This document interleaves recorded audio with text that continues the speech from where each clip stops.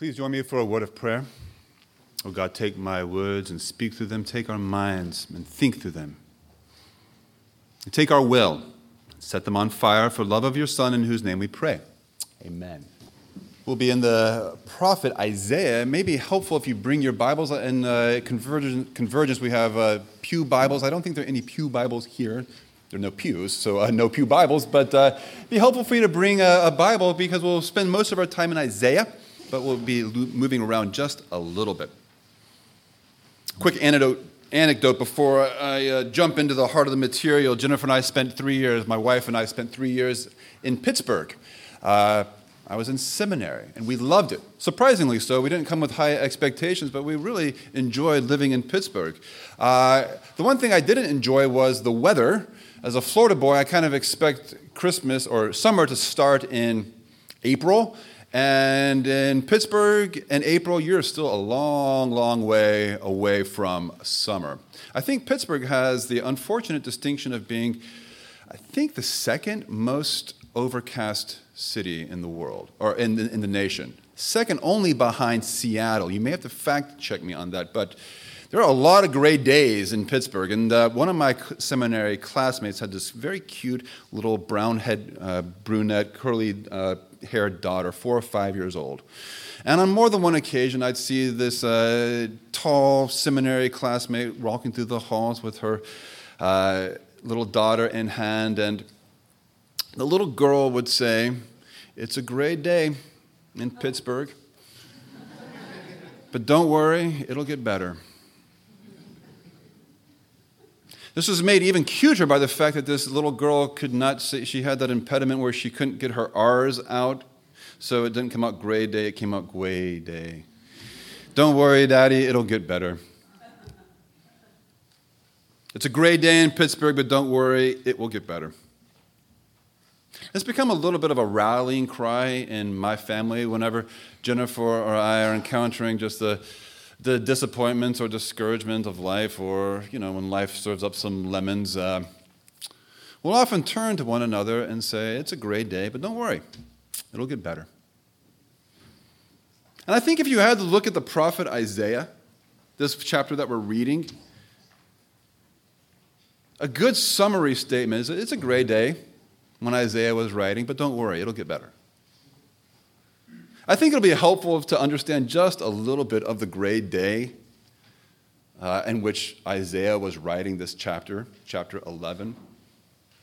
It was a gray day. There was political unrest, unreliable leadership. There was transition in leadership. So in Isaiah chapter 6, the prophet says, in the year the king died, the king Uzziah died. So there's transition in leadership. And the leadership that was there and will be there is not particularly reliable. And then as the leader goes, so go the people. And the unreliable, unfaithful leaders led to insecurity. And the nation of Israel, the people of God, faced a great amount of insecurity, economic insecurity, military insecurity. And before Isaiah died, that insecurity, the threat of insecurity would become a reality. And the nation of Israel would just be wiped off the face of the map by an invading army. But that storm cloud is not broke yet when Isaiah writes this chapter. It's just on the horizon. It's a gray day. So that's when Isaiah writes. But he writes about a gray day that will one day get better. This passage looks beyond the current gray day and the current unfaithful leadership, unreliable leadership, and it holds out the promise of a faithful leader, a godly leader. I think we could even say a savior. And this godly leader, this faithful leader, the savior will bring in a better day. A day that's not marked by insecurity and uncertainty, but a day that's marked by safety, a lion lying down with the lamb. And those things that are most fearful will be just behind us. This passage was written during a gray day. But it was written with the promise that it will get better. We'll look at this passage under the following headings. We're going to look at the promise that was made to Isaiah.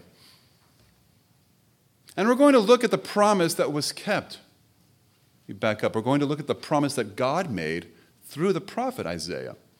And then we're going to look at how God kept his promise in the birth of Christ. Many of these passages that we have in Isaiah, these are passages we read during the Christmas season, during Advent, because as Christians, we believe what Isaiah anticipated occurred with the birth of Christ. So we'll look at the promise made, the promise kept, and then we're going to draw three very basic but very important implications that may be especially applicable to anybody who is going through a gray day. So, first, promises made. Let's look at the Savior, the leader that Isaiah anticipates. Now, this is a very dense passage. And I'm only going to highlight four characteristics of this future leader, those things that I think are most important. There are more here. But the first thing we note is his ancestry. He is described as being from the house of Jesse. Who is Jesse?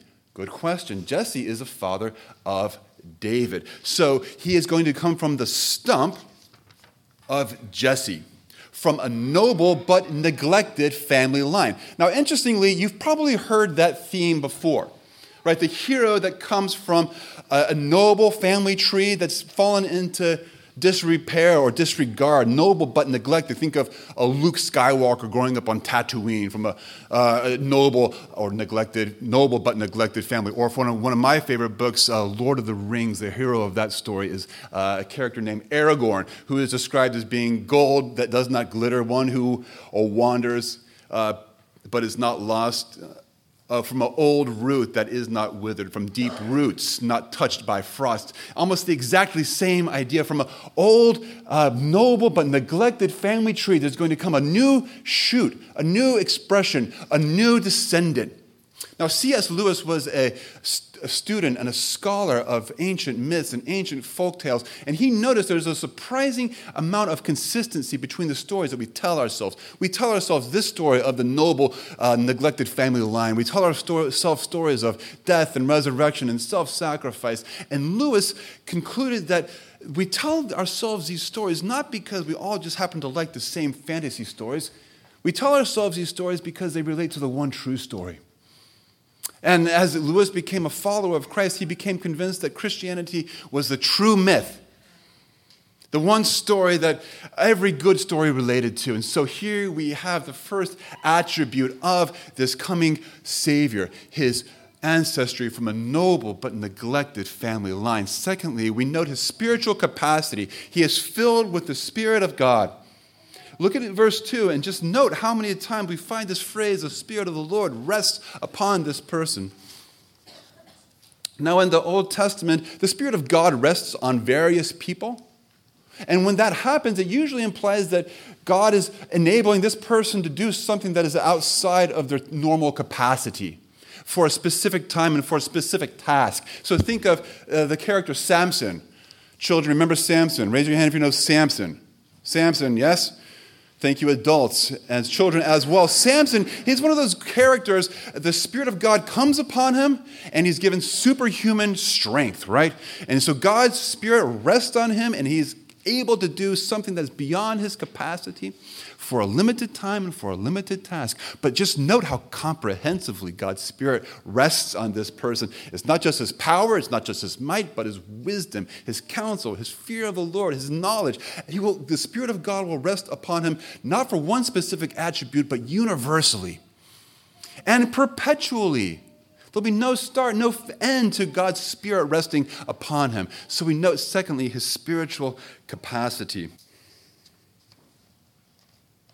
His ancient ancestry, his spiritual capacity, and that leads to what he will do. This is in verses 3 and 4. So we've thought about who he is. Next, we'll think about what he will do, this anticipated Savior, this promise made. In verse 3 and 4, he will judge not by what his eyes see or decide by what disputes by what his ears hear, but with righteousness he shall judge the poor and decide with equity for the meek of the earth. He will judge the poor. Now, we hear judgment as a negative. Don't judge me, we may say. This is meant as a positive. He will vindicate.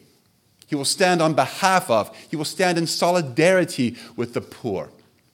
And this is emphasized by the following statement. He will decide, he shall Decide with equity for the meek of the earth. So not just the physically impoverished, but the spiritually impoverished as well, the meek, the humble.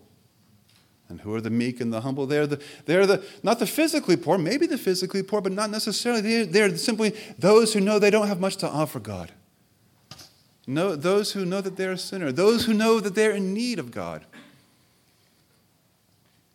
So he will decide with equity for the meek of the earth.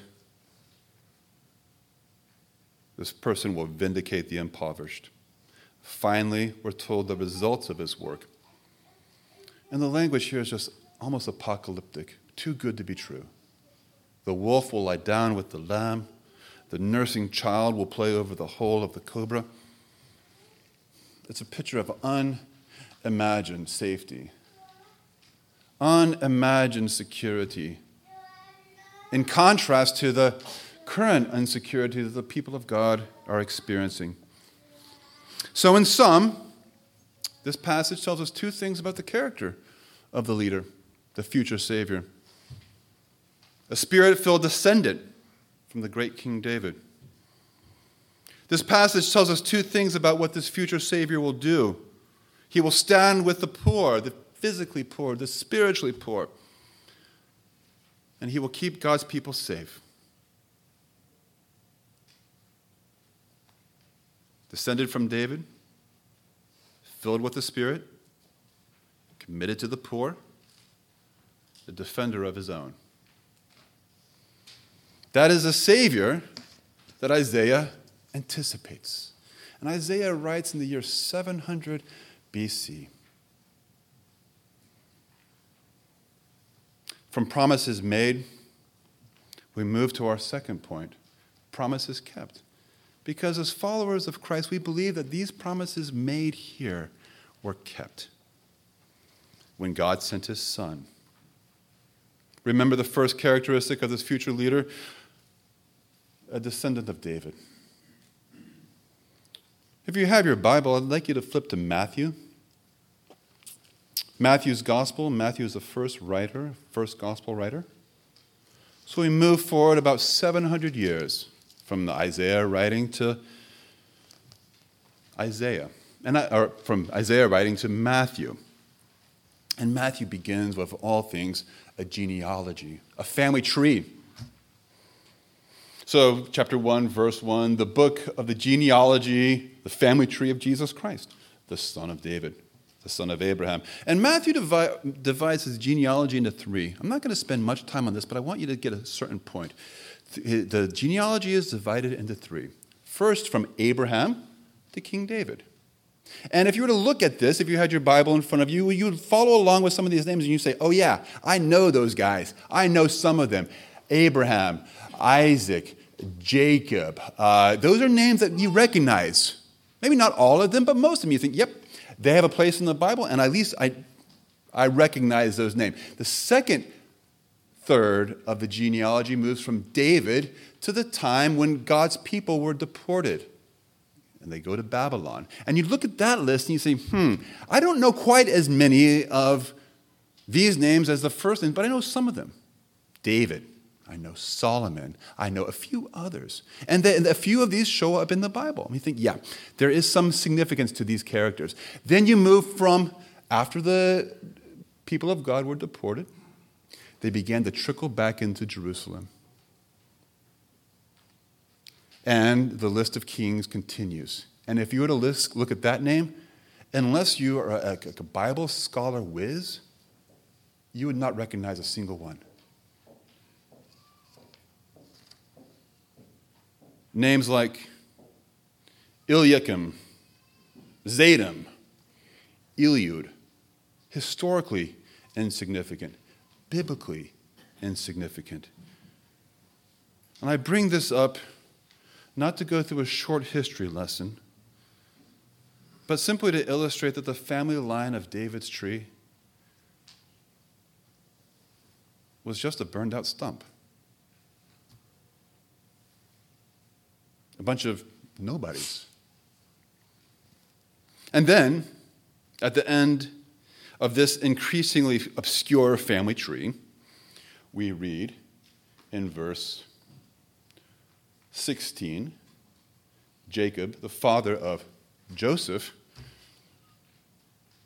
who was the husband of Mary, of whom Jesus was born, who is called the Christ, a tender shoot from the stump of Jesse. But notice that Matthew does not say that Joseph was the father of Jesus. Joseph only says that Joseph was the husband of Mary.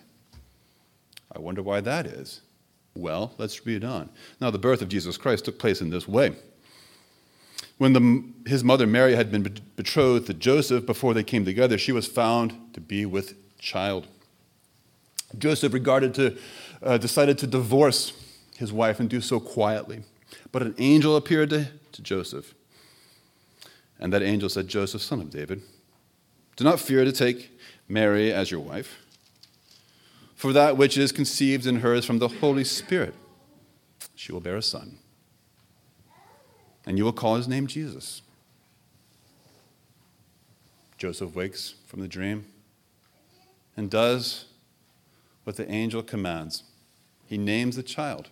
And in that culture, naming a child was the equivalent of adopting, taking the child as his own. This child filled with the Spirit of God. From the moment of conception to his moment of death, adopted into the family line of the great King David. The Spirit of God would rest upon this future Savior comprehensively and perpetually. This future leader would be a descendant from David. The promises made by God through Isaiah were kept by God in the birth of Christ. Let's move on. Next, the promise made by God through Isaiah, what the Savior would do. He would be committed to the poor and to the meek. He would be a defender of his own. Jesus was committed to the poor from his very first breath. He was born poor, born into a carpenter's family. First bed, a manger. First followers were fishermen. His most reliable followers were people of questionable character, sinners and tax collectors. His only possession he had at the end of his life were his clothes. By most accounts, he had no home. He didn't even have his own tomb. He was poor. His life was one long pursuit of humility and poverty, and especially in his death, he stands with the poor. He stands with sinners and stands in their place, dying for us the sins he did not deserve. Solidarity with the poor and the humble. Further, defender of his own. Christ, who died for the humble and the poor, rose from the grave. And the Apostle Paul describes death and grave as the great enemy, the great serpent that has been now defanged. Famously, the Apostle Paul would say, "Death, where is thy sting? O grave, where is thy victory?" Remember Isaiah's prophecy, the young child will play at the adder's den as if there's no venom left. And that's exactly what the Apostle Paul says. The greatest enemy, the enemy of the grave, that word that gets the final word, has been defanged. The promise is made by God through Isaiah, committed to the poor and the humble, defender of his own. These are promises kept by God through Jesus Christ, who died for poor sinners and rose again to life, taking away the poisonous sting of death. Promises made, promises kept. And now I simply want to draw three implications. Three implications that may be especially applicable if you are going through a great day. Implication number one: God can be trusted. It's easy for us to reduce some of the promises that we find in the Bible to sentimentality and the stuff of Hallmark cards. My daily devotional is to read through the Psalms, and many promises are made through the Psalms, promises like God bottles up the tears, that his eye is on the sparrow and his eye is on you and me. And we may think, yeah, right. They may sound like simply sentimental mush and things that you put on the back of a Hallmark card. It's not. God keeps his promises. You can trust his word. Implication number 2. He takes his time.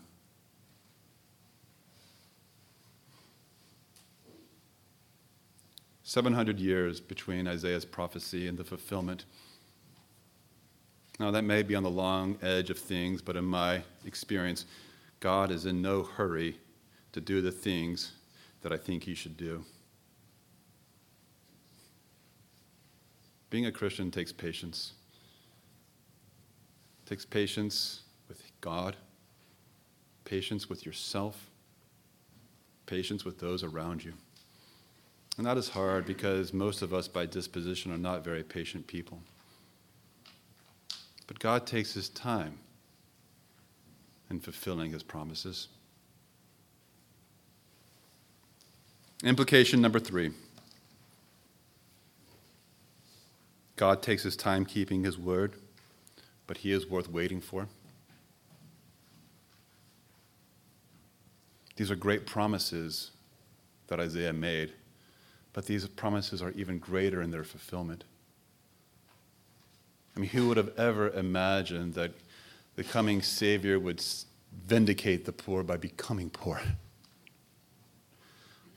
Who would have ever thought that the enemy inside the wolf that's been declawed, the serpent that's been defanged, would be that great enemy, death?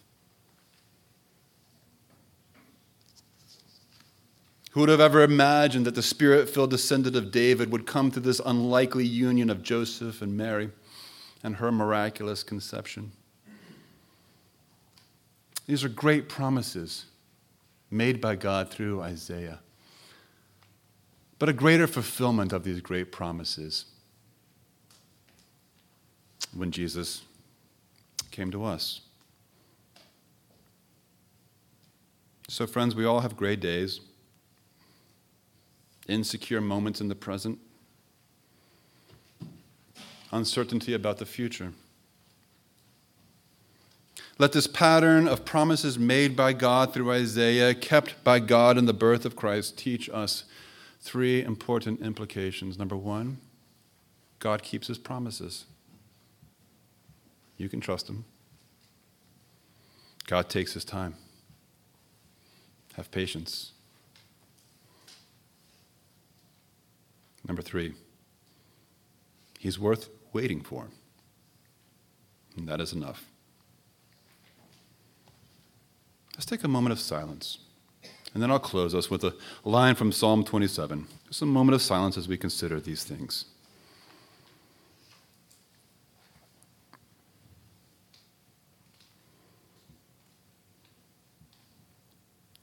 The psalmist says in Psalm 27, "O tarry and await the Lord's pleasure. Be strong, he shall comfort your heart. Wait patiently for the Lord."